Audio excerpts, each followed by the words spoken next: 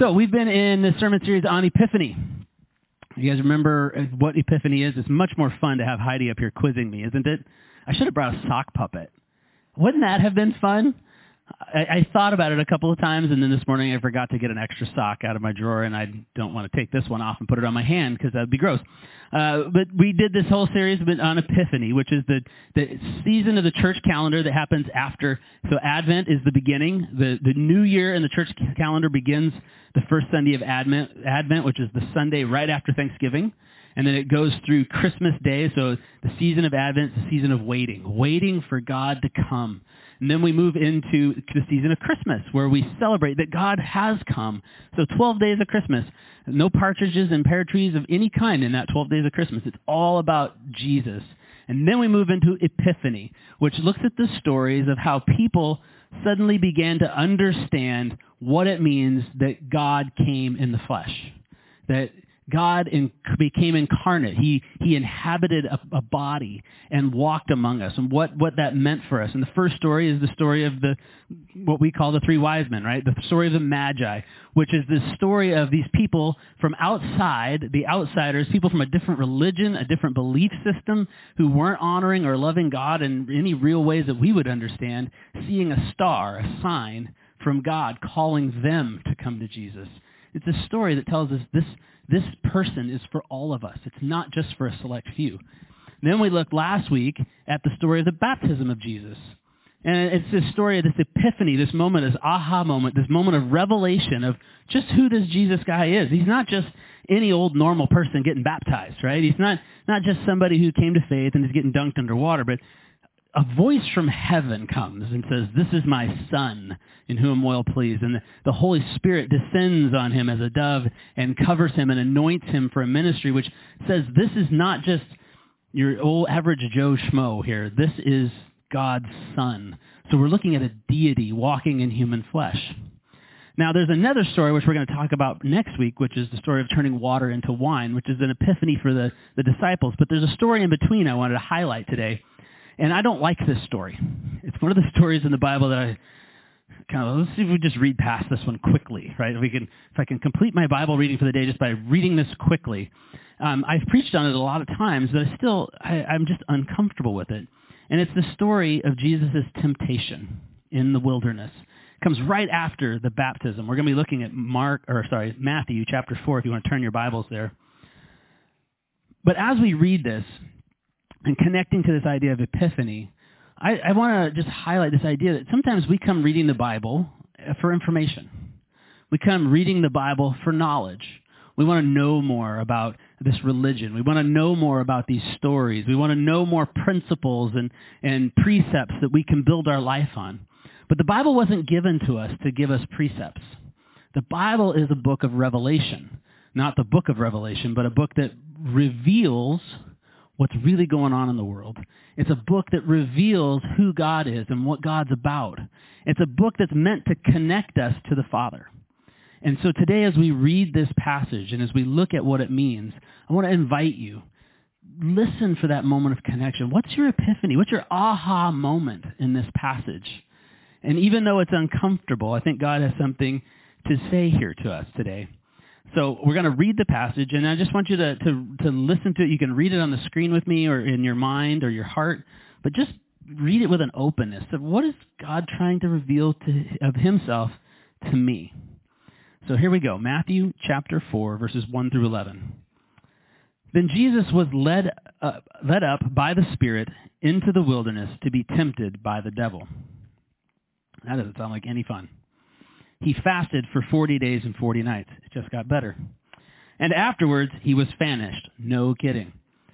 The tempter came and said to him, "If you are the Son of God, command these stones to become loaves of bread." But he, Jesus, answered, "It is written," so he's pointing back to the Bible, "It is written, one does not live by bread alone, but by every word that comes from the mouth of God." Then the devil took him up to the holy city and placed him on the pinnacle of the temple and said to him, "If you are the Son of God, then throw yourself down. For it is written, he will command his angels concerning you, and on their hands they will bear you up so that you do not dash your foot against a stone." So now Satan is using the Bible back at Jesus. But Jesus answered him, again it is written, do not put the Lord your God to the test. Another translation of that would say, do not tempt God. Again, verse 8, the devil took him up to a very high mountain, and he showed him all the kingdoms of the world and all their splendor. And he said to them, all of these I will give to you, if you will fall down and worship me. And Jesus said to him, away with you, Satan, for it is written, worship the Lord your God and serve him only. Then the devil left him, and suddenly angels came and waited on him. So Jesus, we pray that today as we read this passage, as we look what happened here in your life, that you would open our eyes and that you would reveal to us just what it is you're speaking to us. Out of all the passages in the whole Bible, out of all the stories that are here, and all the things that were ever said about God, you have something just for us today. And we thank you for that. We pray that you would reveal it to us in Jesus' name. Amen. So something about this passage really makes me uncomfortable. I don't know about you. And I was like, God, what is it? All week I kept asking, why am I so uncomfortable with this passage? Like I can tell you all the ins and outs, the details. We can go to the Greek, and we can all this knowledge I have about this passage. But still, there's something in my gut that just doesn't feel right, and I just don't like it. And I finally figured out. It was very early this morning. I was laying in bed, kind of just praying and thinking about like, what is it, God? Why is this still so bothering me? And I realized that it brings into very clear focus just how far away I actually am from being like Jesus. Do you ever think about that?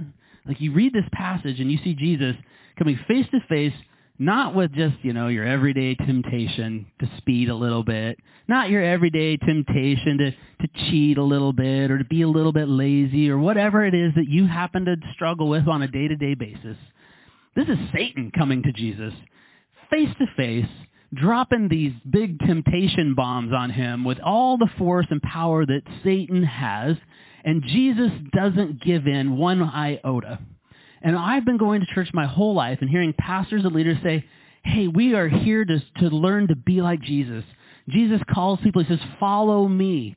Come be like me. Learn to be more and more like me. And I look at this passage and go, I've never faced Satan tempting me in this way, but I have failed over and over and over again in my life. I am so not like Jesus.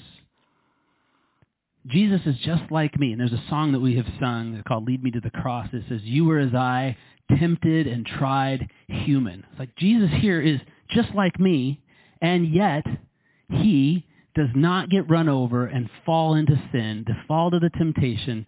It just doesn't happen. And so it makes me really uncomfortable because I'm really not like Jesus.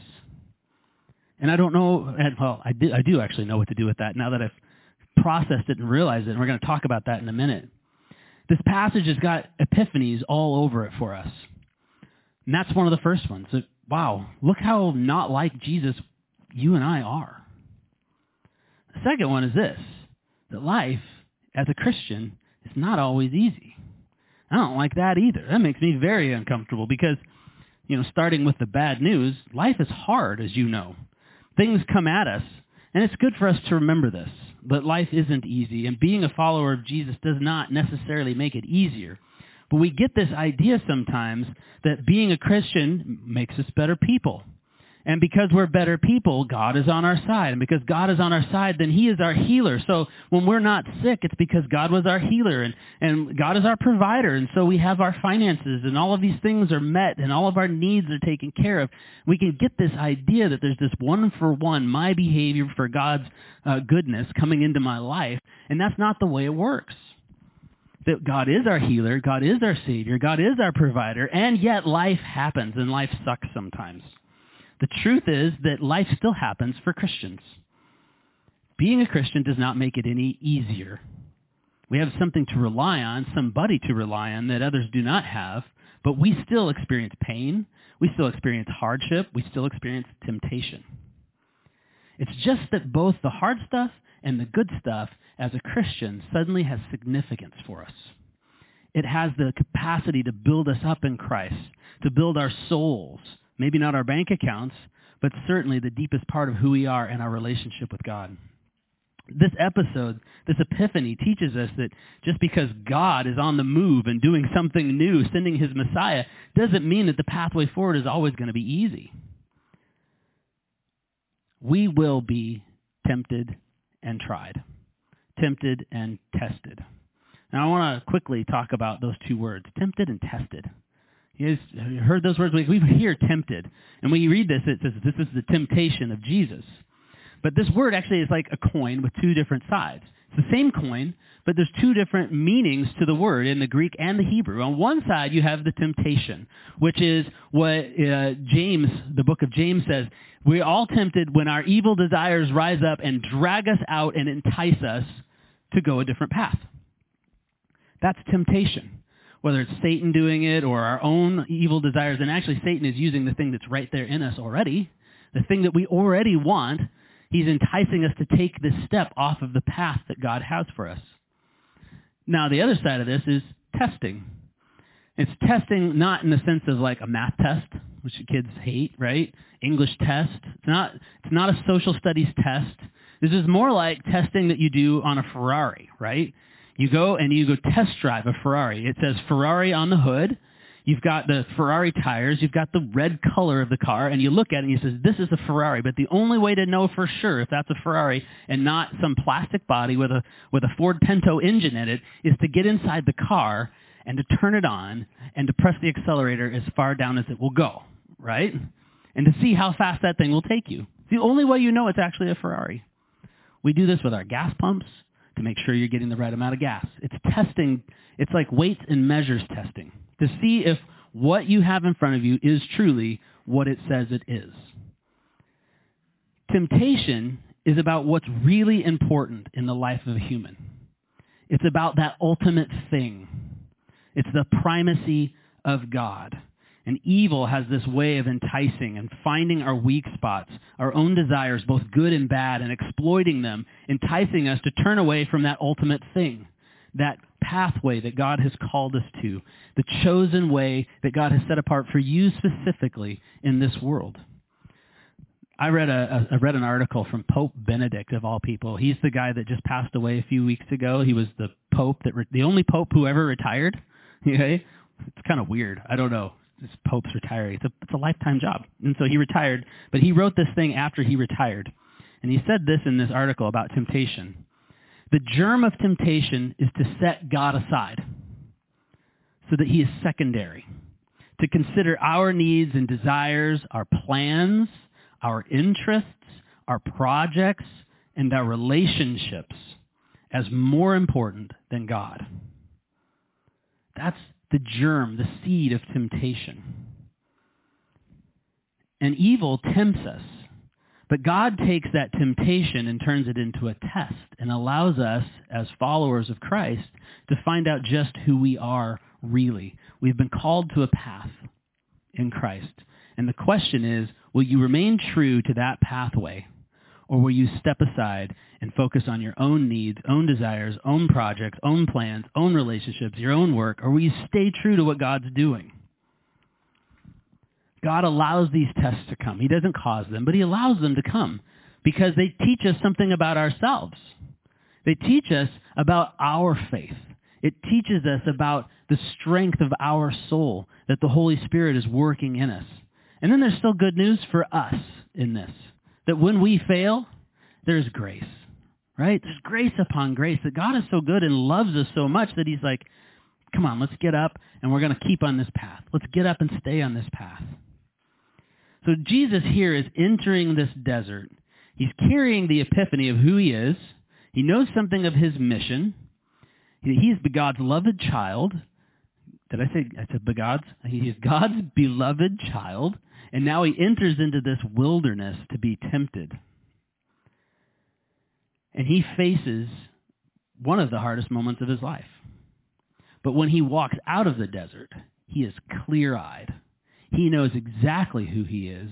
He knows exactly what he is called to. And he knows the depth to which he is willing to walk to maintain his relationship with God. The first epiphany, again, shows us that God is doing something for all mankind. The second showed us that this isn't an ordinary man. This is the Son of God. But the third one shows us something really important about Jesus, that he is also a human, just like you and me.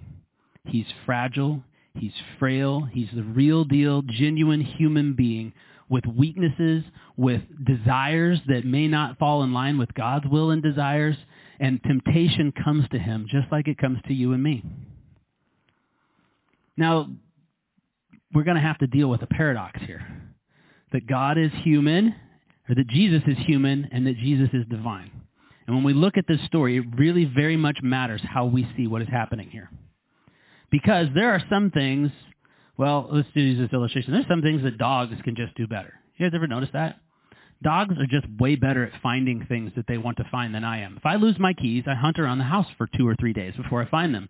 A dog loses his bone, he finds it within 5 minutes because he's got a nose that helps him do it, right? Cats. I'm not sure what cats are better than humans. They're better at lying around. But you can look at just about any animal. Birds. Birds are way better at flying than I am, right? There are things that animals are made to do that humans are not made to do. And just like that, there are things that God can do that I cannot do. We can look at God and we can see, I cannot create universes. God is very good at creating universes. I cannot know what will happen in the future. God can know what happens in the future. I do not understand all the unintended consequences of every action I take during the day and how it impacts you. That whole butterfly effect thing, a butterfly flaps its wings in Japan, we feel it in California, kind of an idea. We have all these consequences that happen. We don't understand. We're just living our lives. But God understands all of these things. And here, one thing that we know that God cannot do is to be tempted.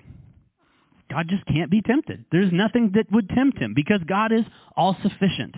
He doesn't need anything. He doesn't need food. He doesn't need sex. He doesn't need friends because he is relationship. He's got everything that he needs. He doesn't need money. He doesn't need praise from people. It doesn't change who he is. He's still God. He doesn't need our thanks. God is all-powerful. He doesn't need to get caught up in power plays or sticky situations that he can't change. I could go on and on about who God is that reveals this, but the truth is there's nothing at all that could tempt God ever. Now, the Bible does say, and Jesus actually uses it here, it says repeatedly, don't put the Lord your God to the test. Do not tempt God. Now, what is he talking about here? Look, God promised never again to wipe out the people from the face of the earth. After the whole Noah's Ark debacle, that thing that happened back there, he said, we're never going there again. That's just not going to happen. But then the Bible says, but don't test God on this. Because God is merciful and God is good, but God is also just. And someday, sometime, the story is going to end where God's justice prevails over all the earth. And the question is, which side of it you are going to be on? So this do not tempt God is not about God. It's about where you're going to be at the end of all this stuff.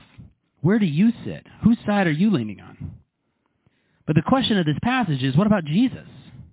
If Jesus is the Son of God, if Jesus is divine, why is he being tempted and how is he being tempted? I believe that Jesus is the Son of God, but I look at this temptation and I have to ask this question, could Jesus have sinned? Could Jesus have chosen to turn away from the path that he was set on? Could he have made a different decision than he made here? So the question, or the kind of the idea is that either Jesus could sin because he was human, or, and then if he can sin, is he actually God? Or he couldn't sin, he couldn't turn from the path, then this temptation business is a sham, right? This passage has no meaning for us if the Son of God is sitting here being tempted by Satan, and he is accessing all the power of the divine God, all of his fullness and everything, and he's just standing there in front of Satan, and Satan's like, well, what about this? It means nothing for us. So the paradox is this, these two equal and opposite truths that we have to hold on to. Jesus is fully human and fully God. How do we get our brain around that? Have you ever had a mango? Oh, they're a delicious fruit, the best fruit ever created by God, not by man. And they're these delicious orange. When they're ripe, they are wonderful. Have you ever had a durian fruit? You ever heard of durian fruit? So this is another Southeast Asian fruit. It's this giant fruit, and they are really ugly, and they have lots of spikes on them. And when you open them up, it smells like dead bodies. These two things are both fruit. And we can hold that in our head, but holding this idea of God coming in the flesh and Jesus being fully human and fully God is really difficult. It's really hard for us to hold on to, and yet that is what's going on here. Jesus is both fully divine and fully man. But Jesus is going through this, having laid down all of his power, laying down all of his divinity, laying down access to foreknowledge, laying down access to his fullness, all of his relationship. He is walking into this just as you and I would, as a human.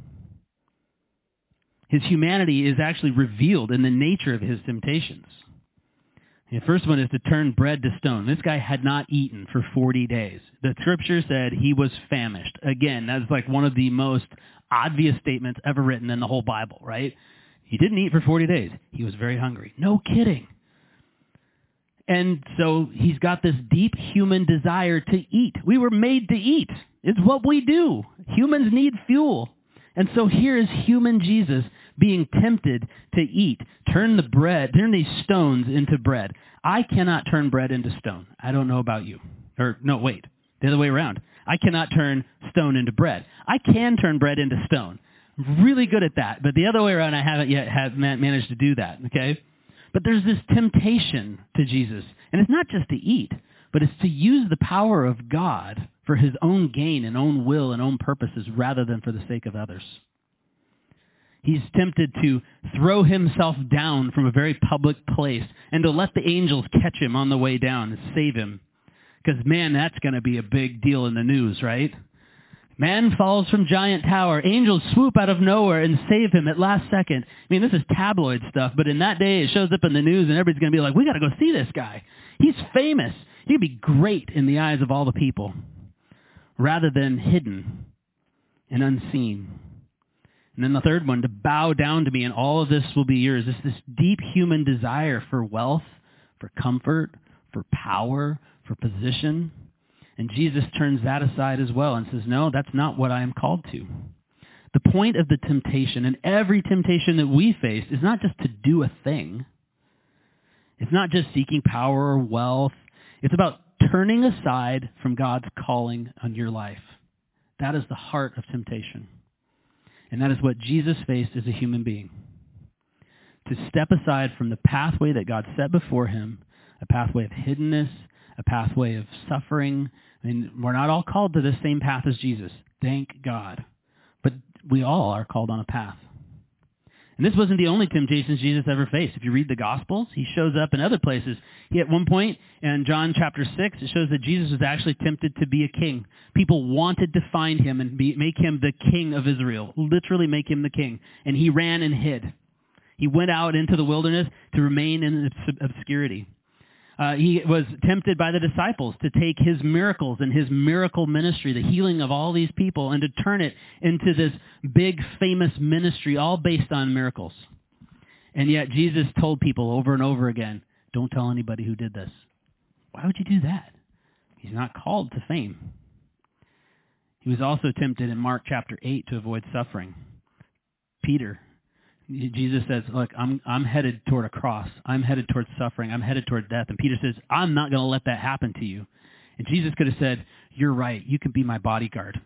And how about all of you guys get armed and let's talk to everybody else around him. We're not going to let the Romans do this to me. But instead, he said to Peter, one of his best friends, get behind me, Satan. The same thing he said here in the beginning of Mark to the actual Satan. I'm not going to fall to that temptation. God has called me this way, and this is the way I will go.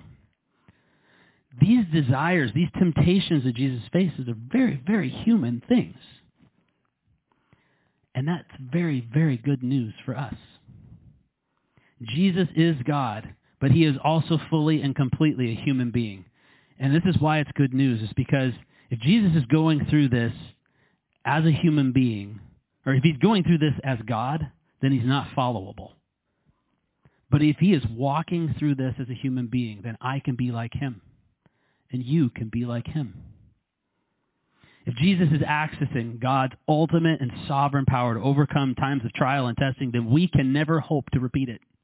It just won't happen because we don't have that same access that Jesus would have as the Son of God.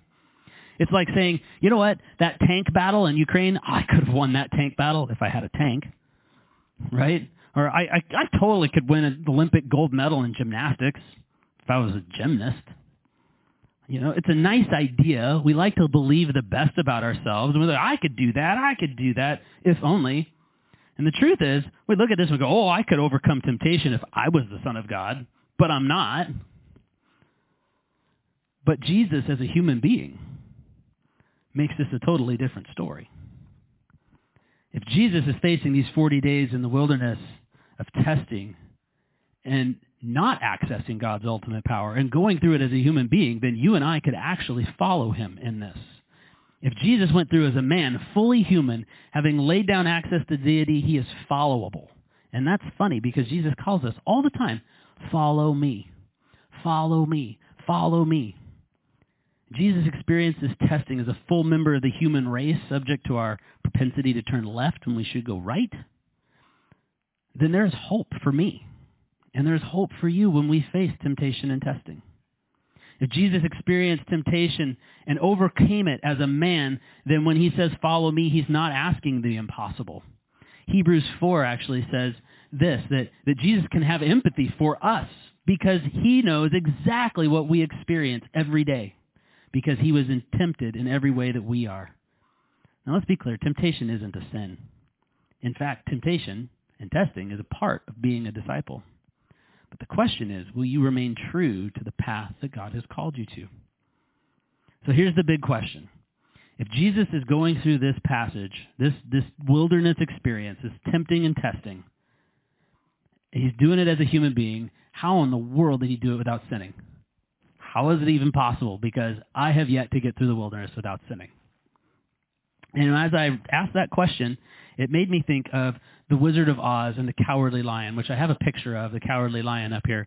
It's a great black and white picture there, Leary, because there he goes. You guys remember the Cowardly Lion and the Wizard of Oz? We're going to do a quick wake-up thing here. Ready? So he and his big song, he's got a big song in the show that talks about who the Cowardly Lion is and what he's all about. And at the end of it, he does kind of it was probably a poem in the 1930s, but it's, a rap now.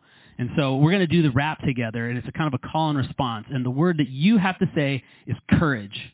Okay? So let's all say it together. Courage. Okay? So here's what he had to say. And then at the end of every question, you answer courage. That's all you have to do. You got it? Okay. He says, what makes a king out of a slave? What makes the flag on the mast to wave? What makes the elephant charge his tusks in the misty mist or the dusky dusk? What makes the muskrat guard his musk? What makes the Sphinx the seventh wonder? What makes the dawn come up like thunder? What puts the ape in apricot? And what do they got that I ain't got? You can say that again. Yeah. Courage isn't the point, okay? It's the what do they got that I ain't got. If Jesus entered the desert and faced this difficult testing as a man, what did he have going in there that I don't have? What made him successful when I have failed? What has made Jesus successful in this when you have failed? What enabled him to actually overcome Satan himself? We get three things, and we're going to be quick about this. First thing is this. Well, I'll tell you what all three things are. It's identity, a dove, and discipline. I couldn't come up with 3 Ds. I tried. Couldn't turn identity into a D. If you come up with an idea, let me know. So 3 things, the identity, dove, and discipline. The first thing is identity. Jesus, at his baptism, heard the voice of God speak over him. You are my beloved Son in whom I am well pleased. And we talked last week about how, that's not just a statement for Jesus in that moment, that we each have epiphany moments, aha moments, lightning struck my brain moments. The curtain came up, the fog lifted, and we suddenly see the truth, that you are beloved, that you are loved by God just as you are, deeply, wholly, the whole of your life, not just the good parts of your life, from birth to death and everything in between, loved by God. This was Jesus' identity. He knew that he was loved as he went into that desert. And in life, you and I don't go very far in a very healthy way without knowing that we're loved. People going through life not knowing that they're loved do some crazy things. Sometimes people fight to prove that they're worthy of love. Sometimes because they decided they're not worthy of love, they just give up. We hurt inside. We curl up and we invite the hurt. We hurt other people. All kinds of things. We get motivated to be the best. We give up on being the best. Over and over again, we hear stories of people just wanting to be loved. We don't go very far in life without knowing that. Jesus goes into one of the hardest moments of his life knowing exactly how God felt about him. And knowing that changes everything. So the question here is, do you know it?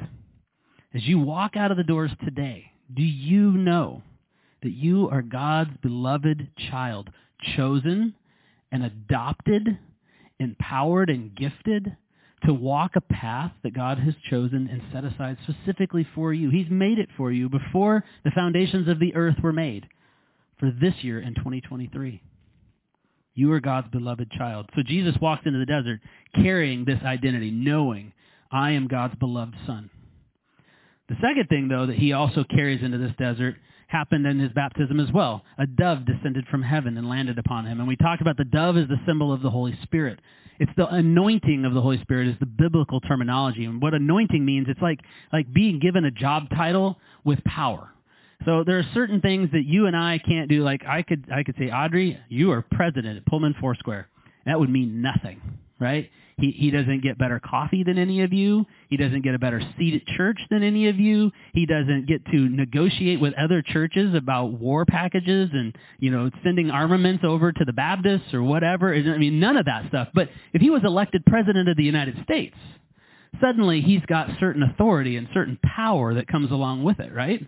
He gets buttons that none of us get. Thank God. None of us get that button. So the dove descends on Jesus and anoints him with this new authority. It's this covering of power that he gets to have. Now you got to remember the whole story of the Bible, right? It's creation. It's God is out there speaking and creating this universe. Then as God rescues the Israelites from Egypt and slavery, suddenly it becomes God among us. There's a pillar of fire, there's the tabernacle, and then eventually the temple where God resides in a specific space among us. But then there's a shift that happens there versus God out there. There's God inhabiting a space. And then we come to Jesus and we have Jesus, God inhabiting a body, a space, and it's God with us. Not just among us, not just separated from us, but with us. But then when Jesus leaves, he says, I'm going to send another. I'm going to send you the Holy Spirit. God has chosen in these days to not just inhabit or to dwell among us or to be near us, but to live within us. The Holy Spirit comes and dwells within each of us and gives us power to walk through life as God has called us to walk and live. We actually have something that Jesus didn't have. Jesus was anointed by the Holy Spirit. We are filled with the Holy Spirit. And things change when we're filled with the Holy Spirit. Quick story. We were at the Chosen the other night watching the video, and at the end of it, we were talking and discussing the episode, and Jan told this story about, Jan Busboom, he's sitting back over there, he's an actual person. He told a story about going to Antwerp, Belgium on a mission trip, and they had to go out and share the gospel. Terrifying, right? Just randomly cold calling people and talking about Jesus. And he said it was hard ground. That was his word, hard ground. Like people didn't want to talk about it. People didn't want to talk about it. He said, but when we went out 2 by 2 and we had a team of people praying and we had this anointing and the power of the Holy Spirit in us, things changed. Suddenly people were receptive. Suddenly people would listen. That's just one example of the power of the Spirit filling us. Things changed when you were filled with the power of the Holy Spirit. And Jesus was anointed with the power of the Holy Spirit as he walked into his temptation. Now, it's not all magic power, and it's not all just knowledge about who you are. The other thing that Jesus took into into the wilderness with him was spiritual disciplines. We don't like that word. They're yucky, but we do all have one. We all have a discipline, whether we believe it or not. Discipline, really what it is, it's to intentionally shape something. It's like making a brick with a mold. You take dirt and you pack it into the mold and you heat it and you fire it and it turns into a brick. I want a brick, so I pack things into that mold and I make bricks.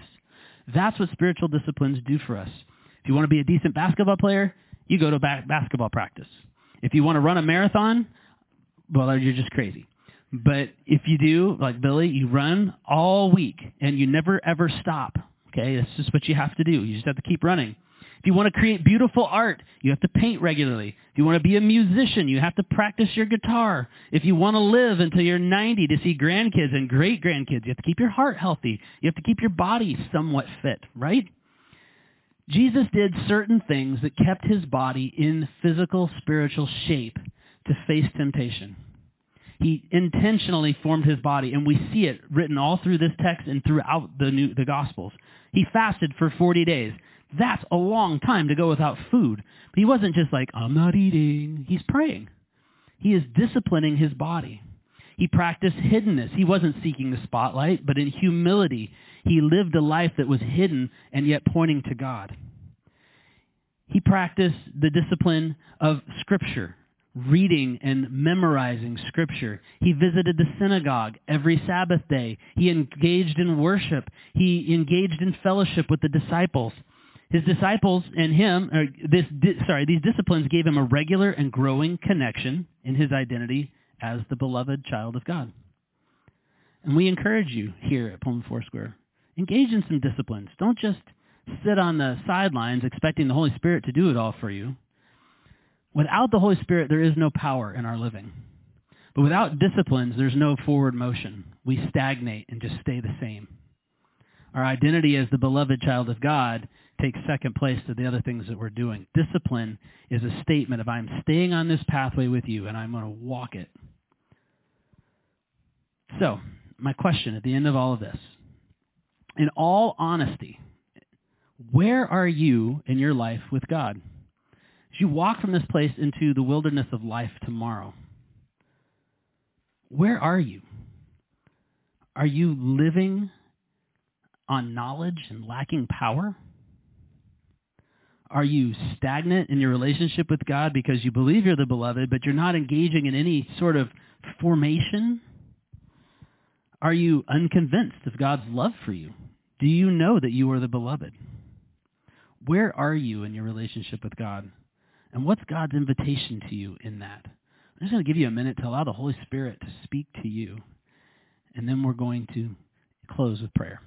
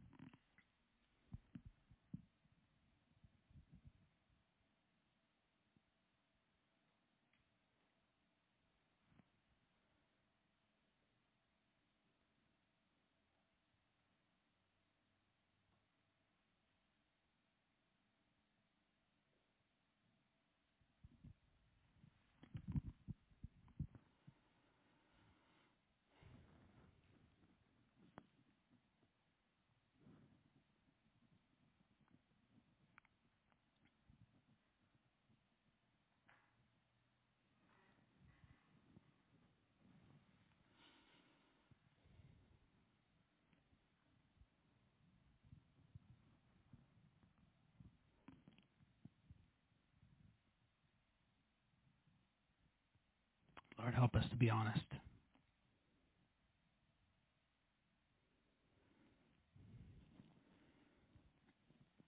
I think sometimes there comes moments with an epiphany that we have to actually acknowledge that we have or have had or need a certain epiphany.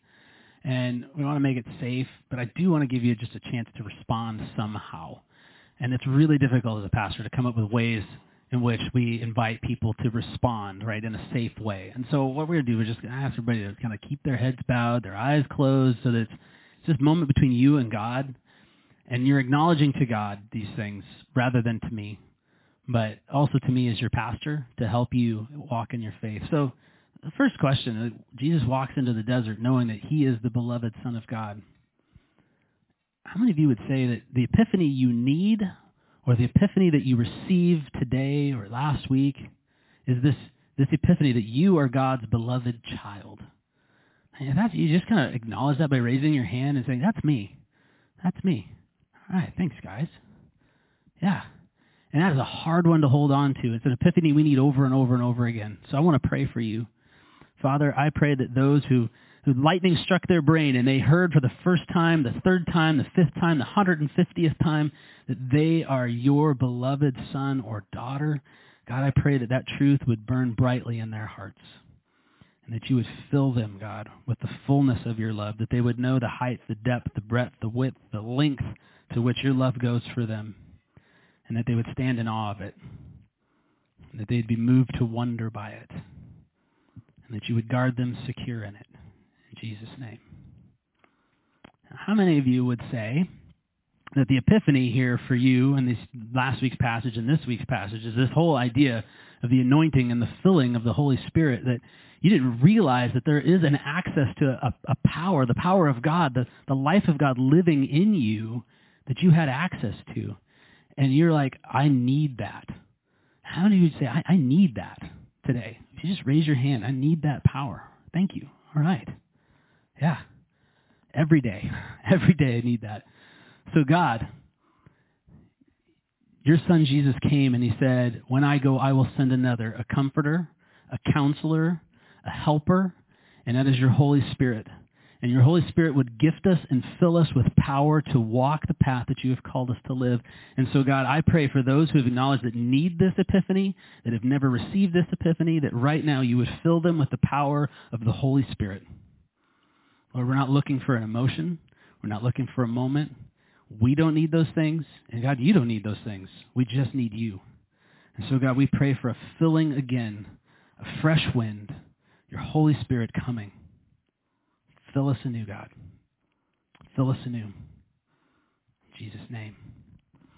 And lastly, how many of you would say the epiphany here is, oh my gosh, Jesus had a life of spiritual discipline, and I've not engaged in those things, and it's no wonder I can't move forward in life.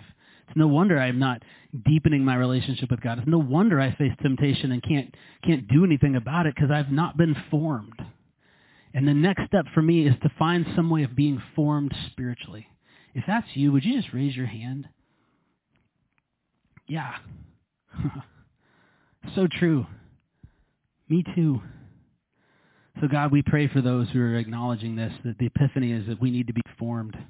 God, I pray that you would give each of us who raise our hands today the courage, God, the courage to step into a discipline, to step into a formation, to allow you to mold and shape us. God, guide us to the right discipline, because not every discipline is right for every person, for every time. Show us the path. Help us, God, to become more and more like you. In Jesus' name. So, Lord, we confess that given the chance that we choose to be our own master and to follow our own way. And we thank you for calling each of us this morning to Jesus, drawing us into a fellowship with this sinless human being. And God, we pray that we would know your approval and experience your grace that changes us and keeps us. And as we do, God, we will glorify you and you alone. In Jesus' name, everybody said, amen. If you heard nothing else today, and you've heard it 1,000 times before, what is it that I really wanted you to hear? Jesus loves you. He really does. And I love you too. We're doing our best here, and we're going to keep doing our best to love you. So go in the grace of the Lord. Enjoy your Sunday. I'm praying for you. We'll see you guys next week.